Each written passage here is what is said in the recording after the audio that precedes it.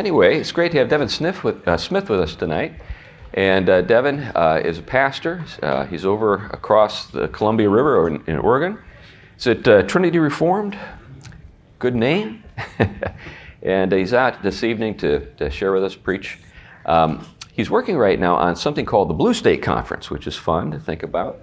So those of us in blue states who are constantly taunted and cajoled and solicited and, tempted to move to a red state or, talk to people, when we talk to people from red states, well, we're here to let them know that the Macedonian call, it's all about, come over and help us. We're here in a blue state where, the conditions aren't necessarily associated with Christianity. And I want you to know, basically my entire pastoral ministry has been in what we would call blue state contexts. So I'm perfectly at home. But anyway, I know there's kind of the great sort going on. I don't know if you've heard the term, the great sort. Lots of people moving to different parts of the country that are more congenial to the way people think and live. Anyway, nevertheless, there are those of us who are called to be where we are. And so Devin's working on a conference that will focus on that. I'll be one of the speakers. Bo Cogwell will be another, and so forth. Anyway, so that's something to look forward to, and that's in April, right? What's the dates? April 19th and 20th. So go ahead and circle that on your calendar. It'll be right down the way. Where do we think it's going to be? I know you were working on that. It's in middle of Beaverton. It's a church there. Okay, we rented so the we space know where there. that is. Mm-hmm. Okay, great. Well, Devin, why don't you come on up and share with us? Okay. Well, good evening. There's one other date that I want to just kind of put on your radar, which is our third annual Gloria Sancta Conference, which is, we've been doing this for some time. It's part of what I would just simply call like the Blue State Project. We need to coordinate, we need to be organized in terms of helping our young people to network with each other. So we've done this for 2 years where we just invite Reformed youth from around, Oregon, Washington, and we've had people come from California, some from Idaho, and just so that they can, know that there's other Reformed people out there, and also that there's people of the opposite sex out there and so far the Lord has blessed that. We've had a number of marriages that have come out of that. So the age of that is from about 20 to 30. And that's going to be in July, I think it's 24th to 27th around that time, and I'll send some information up to you guys, but you're welcome. If you have some people that age that would be interested in meeting some other people their age, then I would encourage you to look at that. Well, I'm pleased to be with you and share a psalm with you. We sang right there at the beginning, Psalm 139. I'm going to read for you the word of the Lord, and I would invite you to give it your most careful attention. Psalm 139. And I'm reading in the ESV. O Lord, you have searched me and known me. You know when I sit down and when I rise up. You discern my thoughts from afar. You search out my path and my lying down, and are acquainted with all my ways. Even before a word is on my tongue, behold, O Lord, you know it altogether. You hem me in behind and before, and lay your hand upon me. Such knowledge is too wonderful for me. It is high, I cannot attain it. Where shall I go from your spirit? Or where shall I flee from your presence? If I ascend to heaven, you are there. If I make my bed in Sheol, you are there.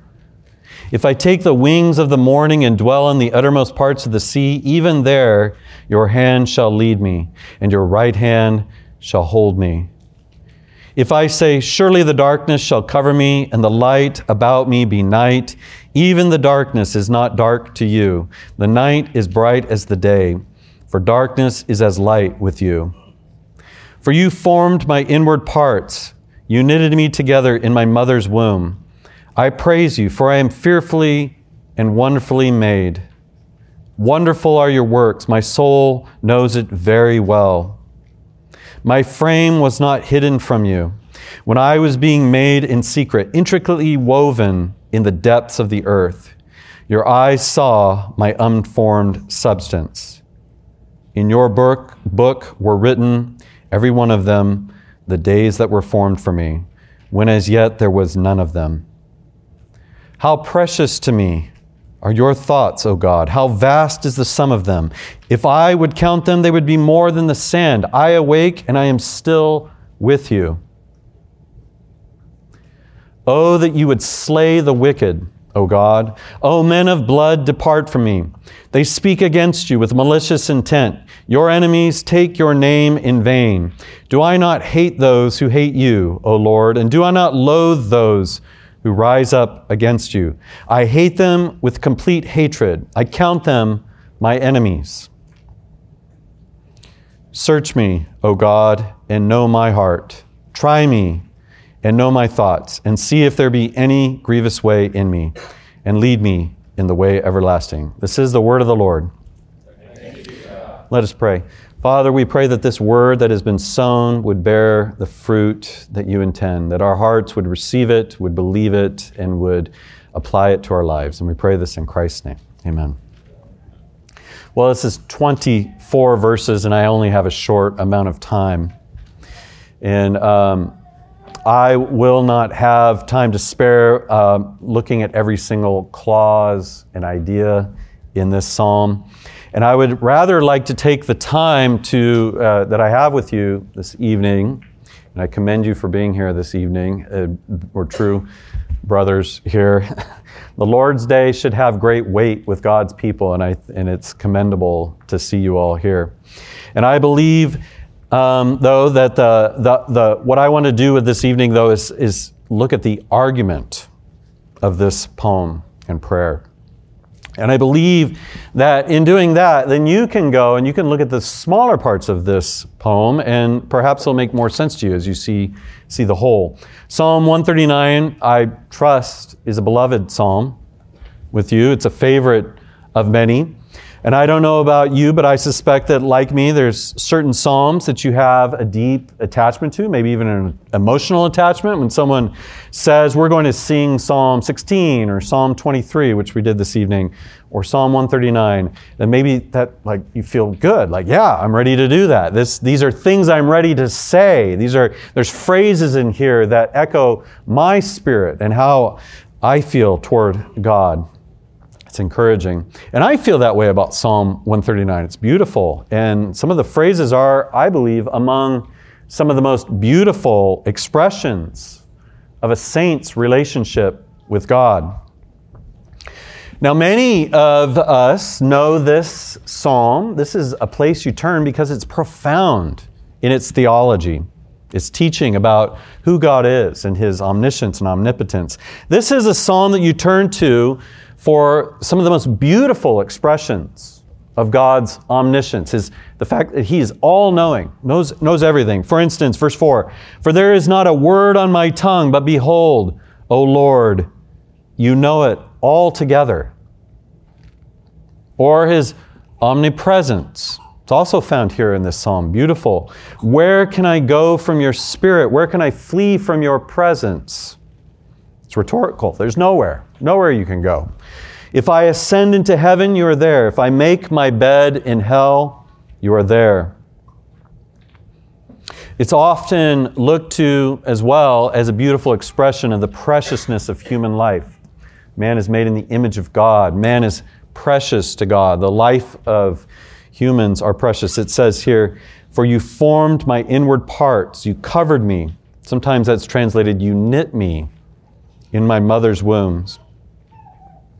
The psalmist says famously that he is fearfully and wonderfully made. He describes a God who makes life like a master artist. Another preacher pointed out to me as I was listening this, that in the Vulgate, the common Latin translation of the Bible, the Hebrew phrase that is translated here, wonderfully made, is translated into Latin, "Accu pictus sum." Any Latin? I'm not going to do that to you. But we would translate that something like, "I am painted as with a needle."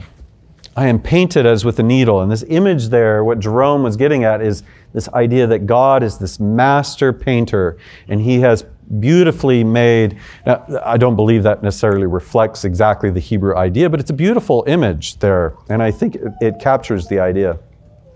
Little embryo forming in the mother's womb, cell by cell, little heart fluttering, the brain beginning to fire. God is a master workman on the tiniest of canvases. And the closer you look, the more amazing the design. Each cell itself, a masterpiece of engineering, down to the smallest little automated, self-assembling little proteins that move materials around the cell. God is truly wonderful. And this is a poem, above all poems, to celebrate that. But then you come to these verses. Oh, that you would slay the wicked. Depart from me, therefore, you bloodthirsty men. Now, I don't know of a single book by a creation scientist, Kenham, Michael Behe, these guys, or any creation scientist that delves into the glory of God and creation and ends with, therefore, having looked at all these wonderful truths of our great Creator God, oh God, would you kill all the wicked people? Kill all the wicked people. And I know there are many poems and songs and hymns which quote sections of this poem. You could probably search on Spotify or Apple Music for Psalm 139, and you'll get sections of this and beautiful expressions. And people have put this to music. I'm fearfully and wonderfully made, but they often will stop when they get to verse 19. And I think it's frankly because they don't know what to do with it. They don't know what to do with it. They understand that other part. I don't know of any chapters in the book Jesus Calling that make use of this kind of language from Scripture. And it's a shocking translation, honestly. Now, we need to avoid the crass idea, and I call it crass, that this is just somehow Bible talk. They're just waxing about God and His omniscience and His omnipresence and His handiwork in creation. And then, well, it's the Bible, so what do? Let's add some imprecatory language in here, because that's what the Bible is. And I think we need to be really careful as we read through of just kind of rolling right over these things and going, oh yeah, those Bible authors, look at them go. They always add these kinds of things to the poems. Or perhaps someone might think crassly, oh, they lived in the Iron Age. Those were brutal times. Or worse, what I call, this is a common heresy, oh, those Old Testament people. Those Old Testament people, how little they know of Jesus' love or something like that. One day they'll learn.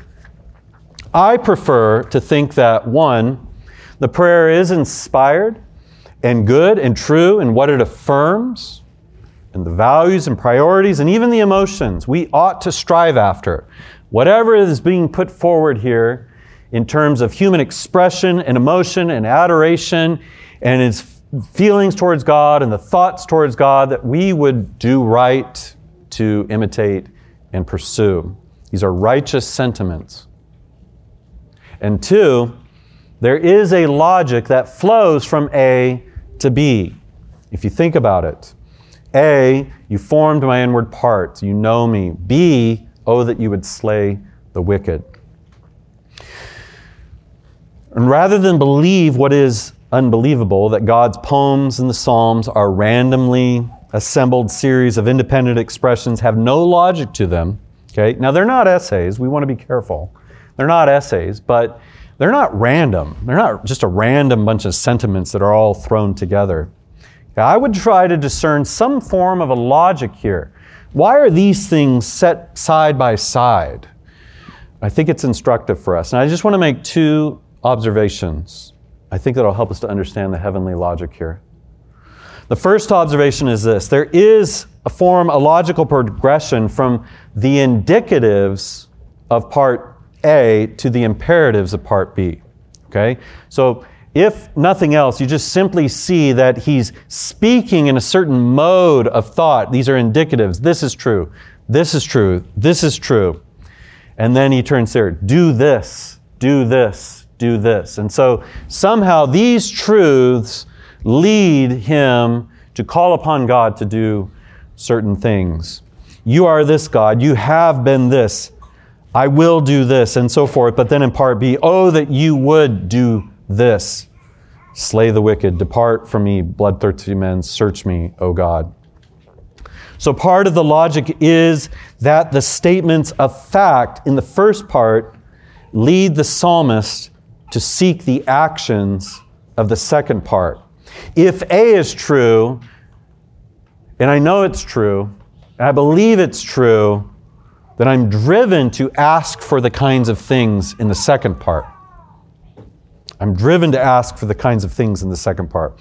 That's my first observation, a change in mood that takes place in the poem. The second observation is this. This is something that was kind of startling to me because I've never thought of this. If people had asked me, what is Psalm 139? The first thing I would have said, it tells us all about God, all about God. That is a psalm to go to if you want to learn about God. But did you notice as I was reading it, how much it talks about David? It's about David. This is a psalm that is as much about David's life as it is about God's greatness. Just notice a few verses. I only need to read a few verses and you start to go, yeah, look, oh Lord, you have searched me and know me. You know my sitting down, my rising up. You understand my thought from afar. You comprehend my path, my lying down. You are acquainted with all my ways. The point is, Psalm 139 is not primarily just an abstract stepping back considering God and His absolute nature and all His attributes and His glory. You can go to Psalm 139 and learn those things, but that's not what it is. It is a consideration of those things in an utterly profound way. He's considering how those things relate to Himself. The ways in which the infinite and almighty God knows David, is present with David, has exercised His power and care toward David. And by implication, the same to all of us here as well. The same is true with us. It's not merely a meditation on God, but on God with us, God over us, God at work in us. And when you consider the poem from that perspective, God knows everything there is to know, not just about everything, that's true, but to know about me, to know about David, to know about all of us. It staggers the mind. And that is what drives him to say, this kind of knowledge is too wonderful for me. Not considering your omniscience, your omnipresence, absolutely, but considering that in my life, I've never been outside of your thoughts, I've never been outside of your presence, outside of your care, in concern. I've never taken a step except you're right there, looking upon me. God is always there, has always been there, always will be there. Even after His life is over, verse 18, when I awake, I am still with you. And there's two different ways to take that, but one way to take that would be when I finally rise from the dead. Even there, I descend to Sheol. When I come back out, who's the first person I'm going to see? You. You've always been with me. There's not a point in His life or in the life to come when God is not the central person in His life. And that's the context. That's the matrix out of which flows this. Oh, that you would slay the wicked, O God. Depart from me, therefore, you bloodthirsty men, for they speak against you wickedly. Your enemies take your name in vain. Do I not hate them, O Lord, who hate you? And do I not loathe those who rise up against you? I hate them with a perfect hatred. I count them my enemies. And I think that we can now understand a little bit more of why David is speaking like this, why he's saying these kinds of things against the wicked. He is a man that we know after God's own heart. he is loyal to God above all else. When he turns to consider the fact that so many around him are wicked and have no thoughts of God, in fact, even speak against God, take his name in vain, some even hating God, despising him. And he holds that, and he looks, that's his context, that's what he's thinking. This is where I live, these are the people I live, and he comes back to this. Who God has been to me, the loyalty he's shown to me, the presence he has demonstrated towards me, the goodness he's shown towards me. And these people have no thought of you.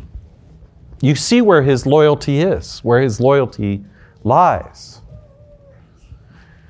A profound observation. I don't know if you guys have read the book Eve in Exile. Becca Merkel. Good book, really, really good book. She turned it into a documentary. It's fantastic.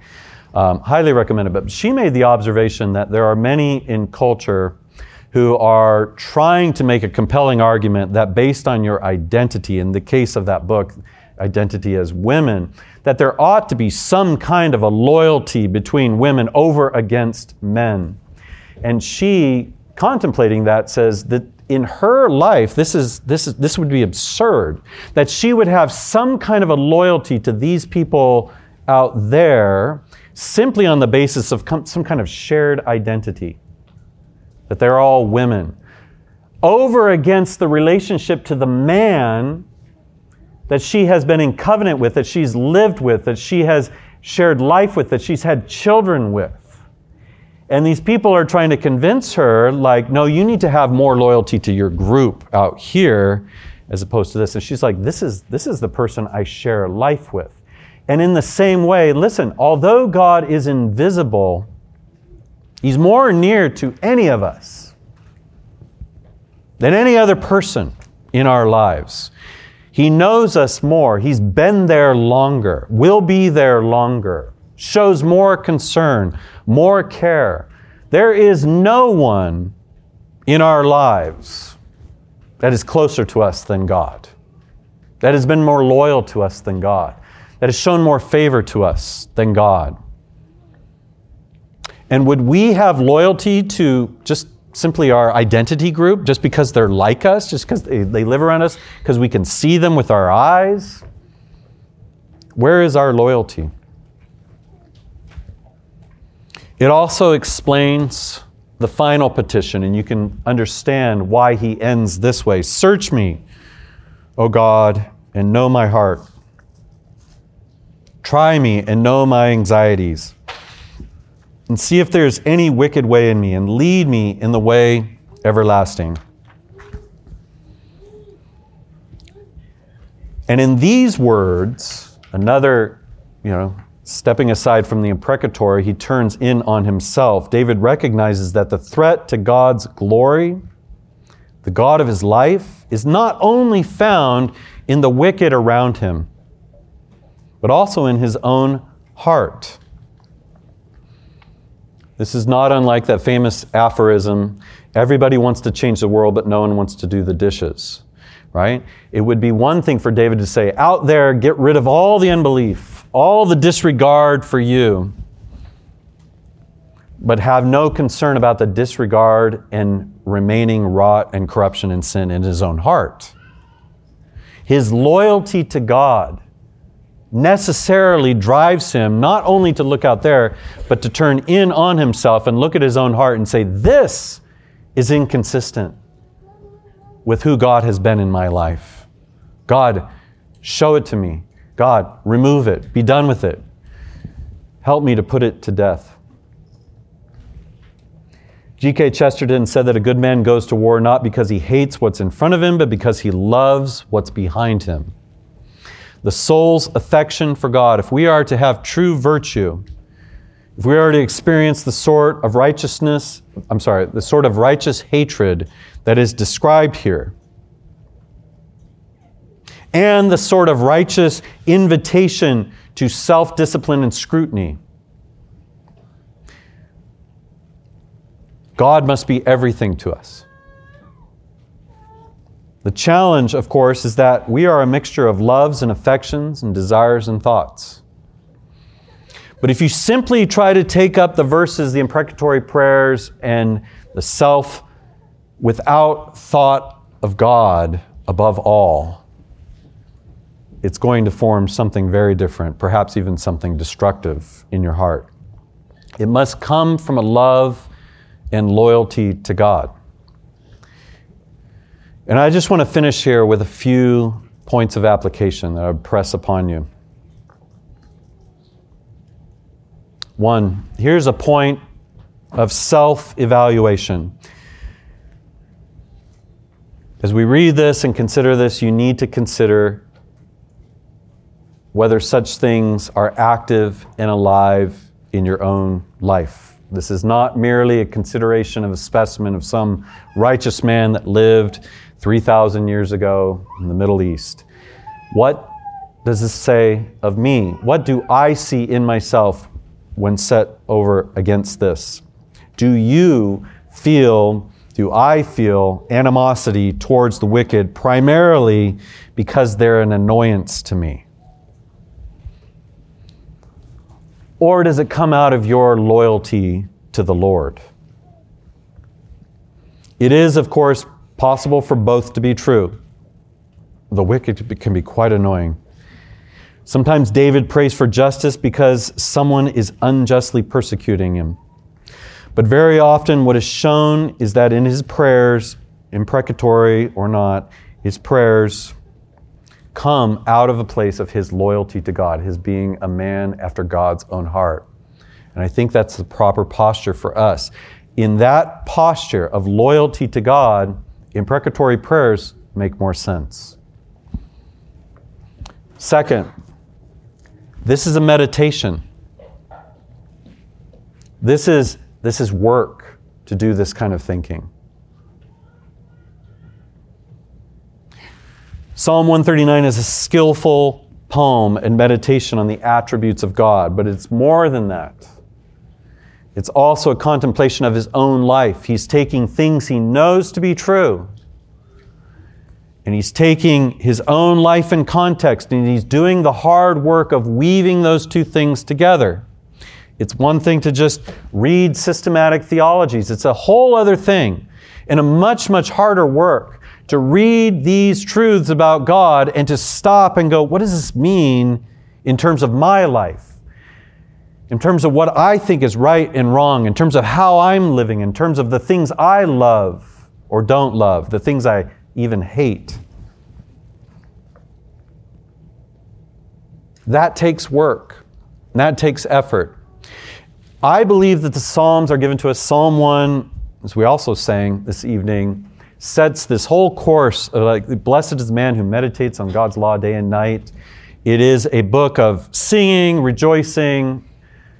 We do that, but it's also a book of meditations.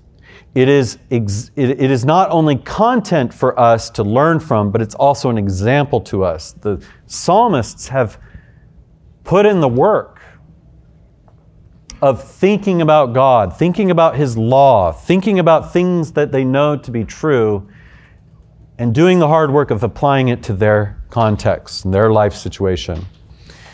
So I would encourage you to do the same. Even tonight, even after everything we've said, you realize there's still a gap between these things that you know to be true, that you've read here in Psalm 139, and your own life.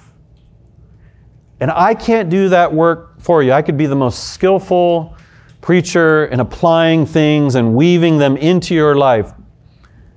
Your life is filled with 10,000 intricacies. You have to do that work. That is what the hard work of meditation requires. Applying the Word of God to your own life, the things you know to be true. So I would continue. I would encourage you to do that. And the third thing, and finish with this, is the cost of holiness here. There is a kind of pain that comes from this. This is a beautiful expression in this. But it's heavy. It's painful. Holiness is difficult for those like all of us who are by nature unholy. The light is not our natural environment. We're creatures by nature of the dark. We're nocturnal by nature. We resist the daylight. Inviting God, okay, so first contemplating Him and then inviting His scrutiny into our lives to look upon us in His brilliance and His glory is going to hurt. It's going to be painful. Especially since it inevitably is going to include within it some form of change, some kind of confession that needs to be made, some kind of alteration in your life, sometimes even just an outright repentance. It's not comfortable, it produces pain, it produces conflict. When you step into the light, you are by nature going to be in conflict with all those around you who just simply want to remain in the dark. It's easier, it would have been easier for David, it's easier for us to just go with the flow. But if you step into the light of God's holiness and fellowship with Him, it's going to be challenging to you.